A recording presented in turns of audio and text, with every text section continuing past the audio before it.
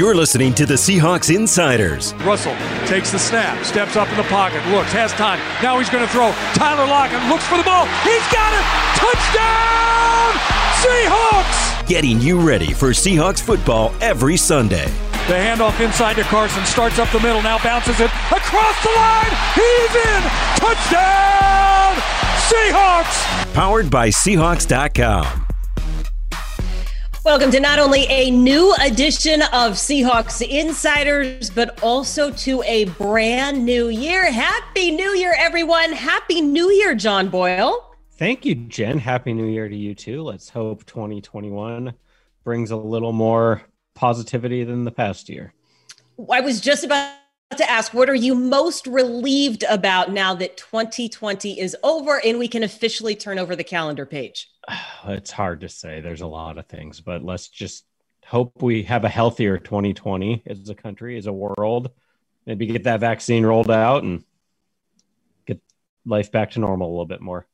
I think that would be fantastic because I would love to see, among many, many things in 2021, fans back in the stands at games, because can you imagine how loud Lumen Field would have been on Sunday when the Seahawks had A, that goal line stand, but B, got a chance to celebrate the division title? Yeah, I mean, that would have been such a fun game the whole season, but especially that game, clinching the division title at home, you know, some dramatic moments, a goal line stand, a big fourth quarter touchdown to kind of put the game out of reach.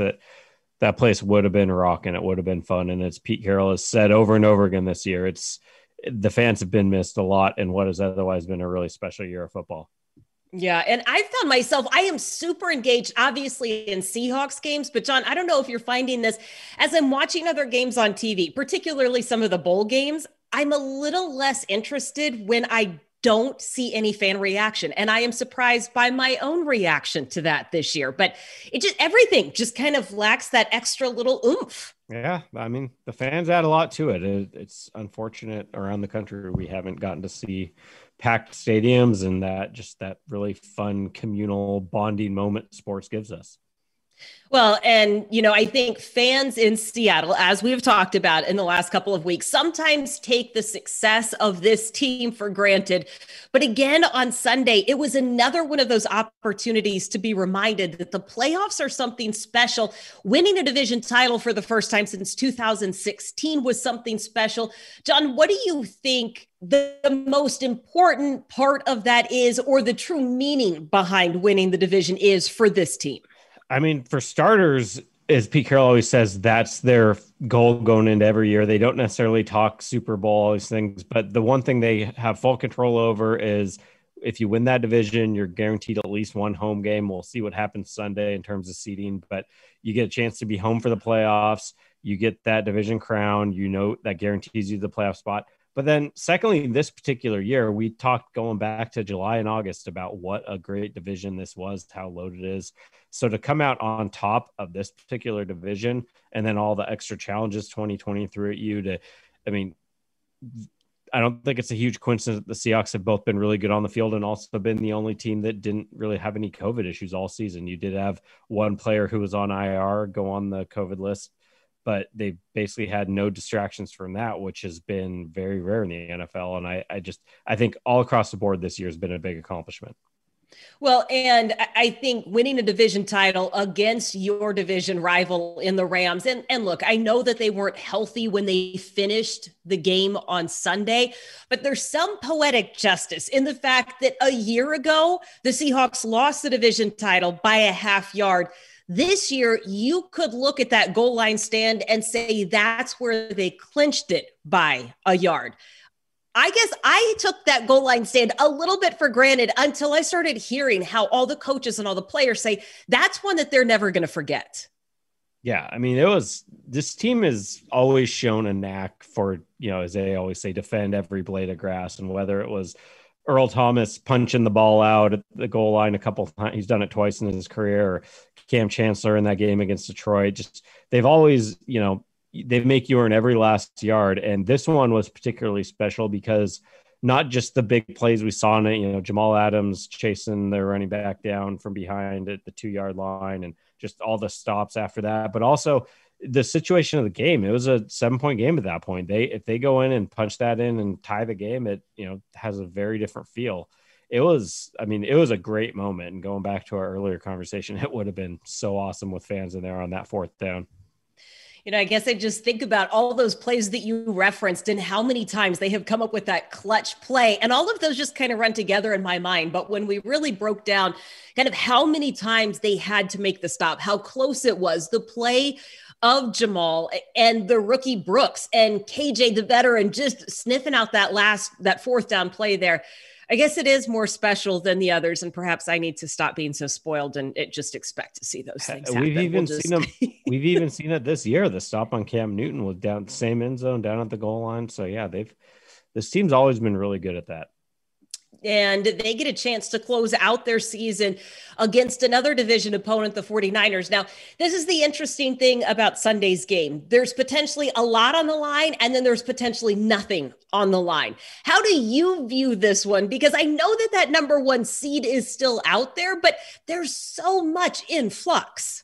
Yeah, it's a weird game because, as you said, when you kick off that game, all these NFC teams that have playoff seeding at stake kick off at the same time. So when that game starts, everything's possible. You could get the number 1 seed, but by halftime, you might know that you're stuck in the 3 seed if Green Bay is blowing out the Bears and if New Orleans is blowing out Carolina. So as Pete Carroll said, they're going to go for it. They have something to play for still. Even the 2 seed without the bye has some value because it gives you an extra home game.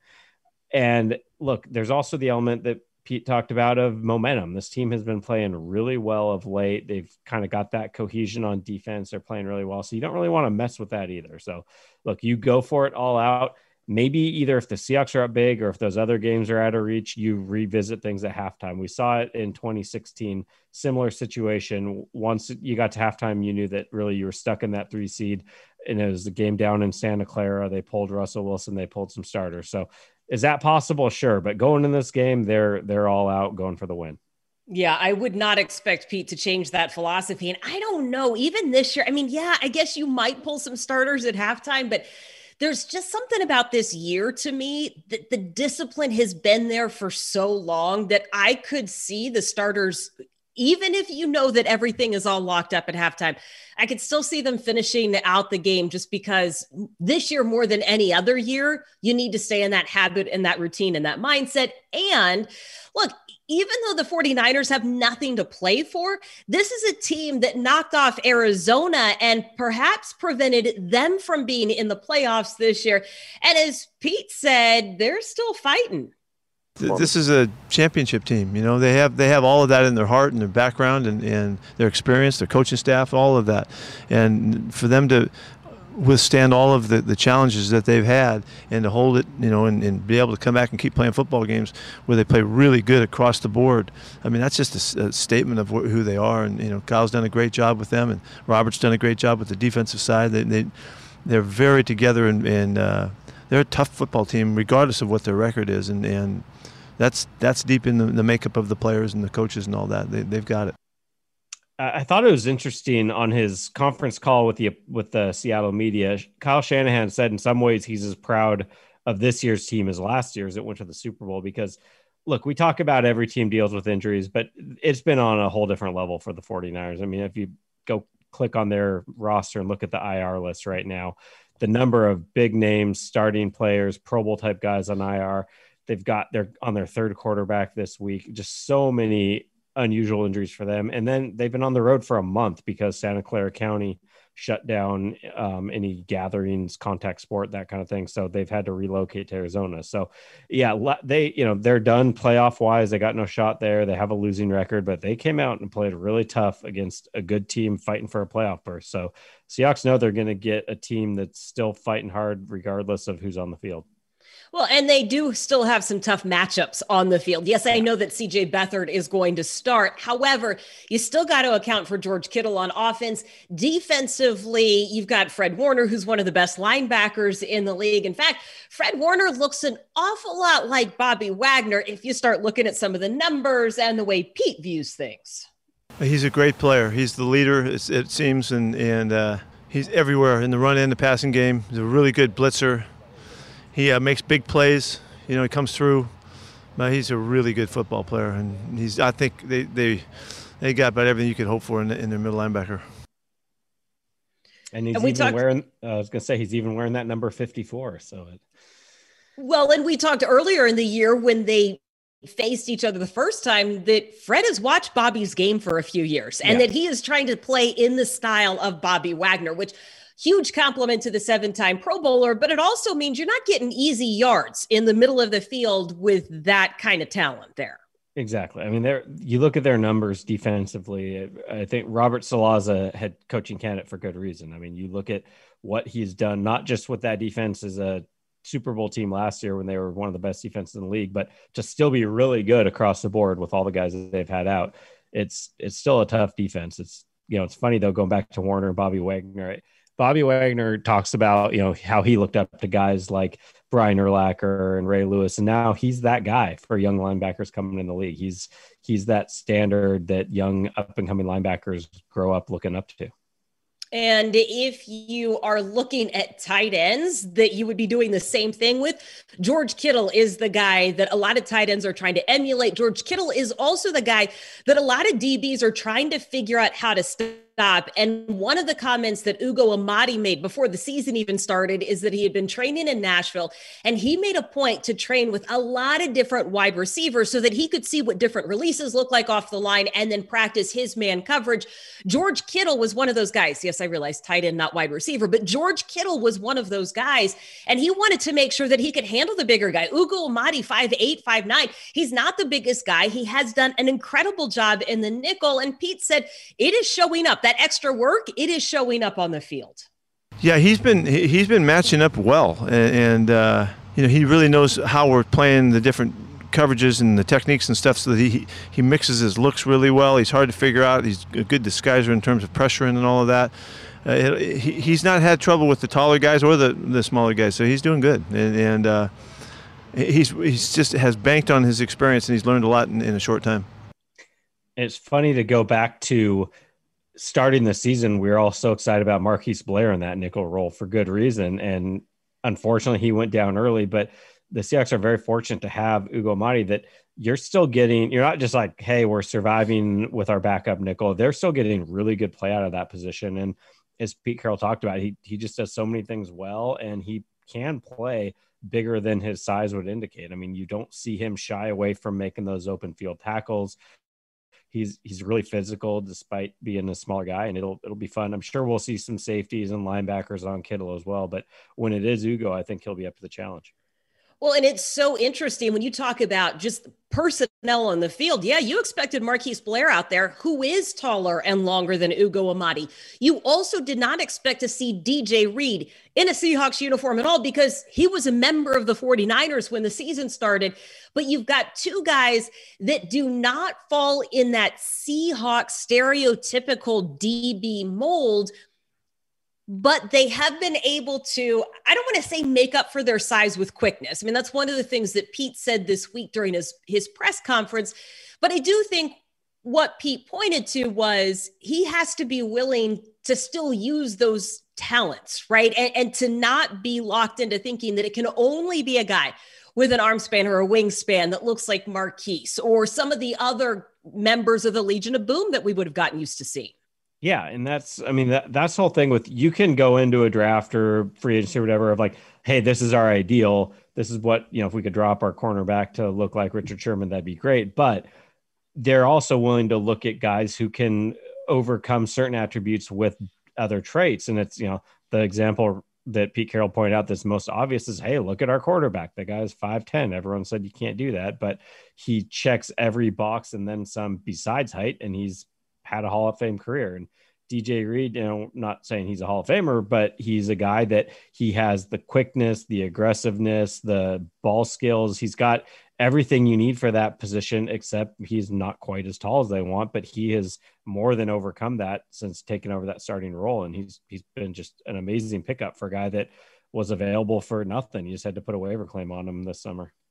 Yeah, it's that is one of the great stories. It's part of the great turnaround of that Seahawks defense, though. Once they had a chance to play together, it truly is amazing. I know that we're going to keep talking about this for the next couple of weeks, but this Seahawks defense has allowed fewer than 20 points in 5 straight games. The last time they did that was 2014, and that was in that stretch of seasons where they led the league in fewest points allowed. They've allowed 15 points per game since week 10. That is down from 30 points a game through the first 8 weeks of the season, and 34 sacks since week 8. We keep talking about it, and that number keeps going up, not by 1 or 2 a week, but at this point, it's going up by like 3 a week. Carlos Dunlap, absolutely a huge part of that, just because of what he can bring off the edge. But then there's a trickle-down effect to other guys on the D-line. It totally helps him, I mean, just the factor of the push just makes the spacing more available, and makes the quarterback have to move a little bit more, and all of those things help the other guys. And so he's been a big factor, and it's not just the rushes that he brings. It's really the difference of the breakdown of the pocket for the other guys. And Jay Reed has had a really good run from that, and that's a lot of the responsibility could be put back on what Carlos is bringing. Yeah, I mean, we see it. It's most obvious maybe with the pass rush, but you see it across football where if you have an elite player who's a matchup problem and teams start to account for that, good teams will beat you other ways. And Carlos Dunlap has been really productive. He's had 5 sacks in 7 games, but he's also made life easier for guys like Jarran Reed. I mean, a perfect example, one of the sacks the Rams had on Russell Wilson, guy just comes free, unblocked. You're like, man, what happened? And then you watch a replay and it's 2 guys are double teaming Aaron Donald, leaving another guy unblocked. So when you have that matchup problem like Carlos Dunlap, it makes it easier for everybody else. You go back to games where teams try to shut down a DK Metcalf and Tyler Lockett has a big game. Just that's the way good football teams operate. You try to take something away, we do well, and we've got other guys who can beat you. Well, and I don't really know what the game plan is going to look like on either side of the ball on Sunday. What I do know is San Francisco is coming off a season high 227 yards rushing. They average 7.6 yards a carry. Jeff Wilson Jr., career high 183 yards. John, do you think that's the approach they try again this week? Or knowing that the Seahawks D has stopped a lot of those run yards, would you expect Beathard to try to throw it more? Yeah, we'll see how they do it. I mean, it would make the most sense that they want to run the ball and take pressure off their number 3 quarterback now that they do have Wilson back. But the Seahawks have stopped the run so well all year. You don't want to get yourself in 3rd and long and make that 3rd string quarterback have to be an obvious passing situation. So we'll see how it goes. I would think they'd feel out the run game early on, but you don't want to be stubborn either. So to me, that'll be interesting to watch on both sides of the ball because we've seen the Seahawks try to get more balance, try to run the ball more. They're healthier at running back. But if you look at the numbers, the 49ers have a better run defense and the Seahawks passed on them pretty successfully last time around. So, how do both teams approach this will be interesting to watch. Well, and the couple of things the Seahawks need to do to win the game will be interesting. John is going to give us that in just a minute. But first, I want to remind you to join us each Thursday from noon to 2 for The Huddle, hosted by Jake and Stacy, along with Seahawks color analyst Dave Wyman. It's your chance to hear directly from Seahawks players as they prepare for Sunday and preview the game ahead with the voice of the Seahawks, Steve Rabel, and our very own John Boyle, who is on the hot seat for 2 things the Seahawks need to do Sunday to close out the regular season with a win. Well, since we just talked about it, I'd like him to stop that 49ers run game and make CJ Beathard beat you and put him in some situations where you can get the pass rush going and he's having to throw on 3rd and long, 2nd and long. So let's say keep it under 110 rushing yards. We'll give him a little bit, but don't let him go crazy on the ground. And then other side of the ball, I keep going back to this, but stick with it. Just don't give him the ball. It's been so obvious all year long. When you take care of the football, they win. When the Seahawks don't, they've lost games. And, again, we go back to this as a shorthanded 49ers team. On paper, you should be able to handle them. A good way to let a team into a game that maybe doesn't have business being in that game is to turn the ball over. So Russell Wilson in the offense, just don't give it up. Well, and I'm going to say, why don't you take the ball away? Because the 49ers are minus turned it over 10.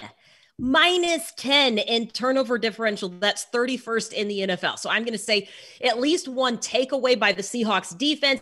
And for the offense, I'm going to say stay on the field on third downs, because what this 49ers defense has done has forced a lot of 3 and outs. In fact, 5th most in the NFL, and they are only allowing opponents to convert 35% on third downs. That has been one of those things the Seahawks have been trying to figure out all year long. So get those third down conversions, stay on the field, and get a takeaway, and I think they will come away with a win. I like it. Either way, we will be back next week because there is a postseason game to preview, whatever that looks like, whoever that's against. We will have that for you next week when we return with the Seahawks Insiders Podcast.